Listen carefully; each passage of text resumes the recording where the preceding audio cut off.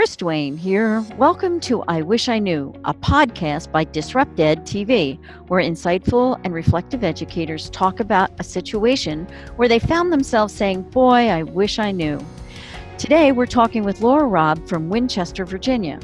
As you know, this is where we talk about and share a time when they jumped into something and wished there was one thing they could have known that would have helped out. Laura, what story do you want to share with us today? Okay, my story began 2 years ago when my granddaughter, who is dyslexic and who I've worked with for years and really can read well now, came home from 5th grade and asked her mom if she could come to my house. And she walked in and she said, "Grandma, you have to come to my school. There are kids in my class that I was in 1st grade with, and they're still reading like they were in 1st grade, and I can read. You need to come and help them." And I said, "Oh, sure, Helena, let me think about it." Well, let me tell you, there's nothing like persistence. She got on that bus and came to my house 3 days in a row and wouldn't let it go. I said, "Okay, I will go in." Okay, so, you said, I give in. Right. So I went to meet the principal, who was new to the school. And indeed, there was a really tough situation because out of a little more than 300 students, 90 had entered 5th grade reading on a pre-K to 3 level. Yes. Wow. Oh my gosh. Oh my gosh. And the teachers were like groaning. And you know, I'm a reading specialist. I've worked with kids, but I've never worked with kids so low. I worked with kids 1, 2, even 3 years below grade level. But when you're teaching 7th and 8th grade, there's a lot to build on. So what I really wish I knew was that the things that I believed in, that if you match a book with a child and give them choice, they will begin to love reading.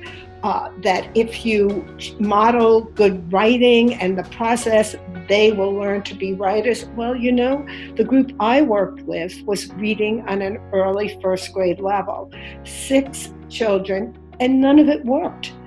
We got funds for a big classroom library. They chose all the hard books. They would not choose a book that they could read. In fact, one of them even said to me, "But I can read 3 words, Mrs. Robb." And I said, "That's wonderful, but I want you to read more than 3 words." So what I had to do was find a great deal of patience, because I believed in my heart that I could not make them read at all.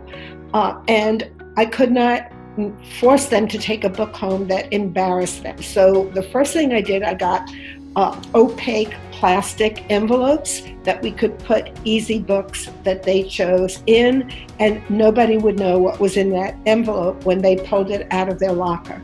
The second thing I did was I kept talking about them being safe, that in this class it was okay if you were reading a book that was easy, because the more you read, the better you would get. And it didn't happen overnight. It took me about 6 to 7 weeks to finally get about 2 children to check out a book that they could read and learn from. So two out of 6. Right. No, actually more, because the 6 were part of a class of 28 where there were 2 other teachers working with me that I had trained, because we had all very low kids. Pre-K to 1 was about the range that we had.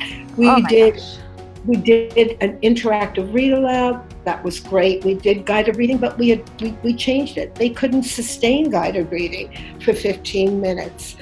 We did a lot of work talking about pictures and interpreting. And then the other thing I found out, Chris, was they didn't know the long and short vowels. They had years of synthetic phonics, but no one asked the question, why aren't they getting it? So I did Words Their Way, that hands-on kinesthetic. Oh, okay. That looks at patterns, at the alphabetic principle and meaning. Sure. And that made a huge difference. So we started this class in January, and we had an extra 73 minutes besides their regular language arts class that the principal gave us, that we worked on reading intensively. And these kids moved, the last book they read at the end of May was Stone Fox. They could not believe, because they weren't stupid. They just had not had the opportunity. They didn't have someone working with them and telling them it's okay. If you're here, but with my help and your hard work, we'll get you there. Sure. Right. So that is such a rewarding experience for you, I am so sure. And I'm sure that the teachers that you were working with were so grateful for the insight that you could have, that you brought to them. So my question is, how has this changed your approach when you teach? I know you're teaching. So how does that affect the way you now handle pre-service teachers when you're trying to explain to them and teach them how to teach reading? Okay, so my first thing is to always know your student and know where they are and be respectful of it, and don't blame anybody. Don't blame the child, the family, the teachers they had. We start with what we have, and we are great listeners. And the other thing is to build strong relationships, because they have to trust you, and trust and kindness matter. In fact, I'm working with those 6 because they made so much progress. I meet them every day now for 35 minutes in 6th grade, and they are making huge progress. Today, a big box of books came in, graphic novels and other kinds of books that they had requested, and they just, can we do free reading all period? I said, absolutely. So it's listening to the children, tuning into where they are, and celebrating every tiny increment of progress. So every class I end, and the teachers, and I recommend teachers do this, we notice all the positive things. We notice that everybody found a book and they really got into it. We noticed that 2 students were talking about their book, and we love that because we're social. And so we're constantly pointing out all the positive behaviors, and that's what I tell teachers to do. That you can't present a lesson, even on with words their way, unless the kids trust you and believe in themselves. So here's something that was very interesting. One day I walked in last year and I said to the kids, so what do you dream of wanting to be? I said, I still have dreams. I would love to be a figure skater. And I imagine myself that way. And if I was younger, I'd be on that ice rink practicing. None of them had dreams. And I realized that if you don't have this... Was this an impoverished area? What was... High poverty. These children were a mix, mostly Hispanic and African American and some Caucasian, but definitely high poverty. So we talked about dreams all year. This year, today I asked them, it's so wonderful that we're talking together. Wow, today, okay, I'm excited, okay. I asked them, okay guys, tell me what you dream of becoming. So Lesson said, I want to be a policeman. Ernesto said, I want to be a writer. And I thought, oh my goodness. And Oscar said he wants to be a zoologist because he wants to study monkeys. Oh my Lord. Oh my stars. Holy smokes. And then Kim said that she wanted to be a hairdresser, which is fine. Of course. Right. And Cecia said she wanted to be a social activist because she loves reading about Rosa Parks or Nelson Mandela, people who made a huge difference in the lives of others. Wow. Oh my gosh. Your heart must have just leapt out of your chest. Absolutely. So last January to now, till they started having dreams. And so they said, if you have dreams like that, you really have to learn how to read great. And I said, you're right. You are on your way to becoming great readers. And so, I never knew that about dreams. I don't know why I asked them, but all of a sudden it dawned on me that a dream can be the motivation for working hard in school, reaching your goal. Of course. And now they have a lot of motivation. School never prepared me for that. The work I did all the years as a reading specialist never prepared me for that at all. Never prepared me for the fact that it took a long time for them to choose a book that they could read. But I have to tell you something, Chris. It was worth waiting for, because the day they chose was the day I knew they would do it again and again and again. And if I had made them do it, it's not the same. No. So I learned that I needed huge amounts of patience, and I had to keep my optimistic outlook. Yes.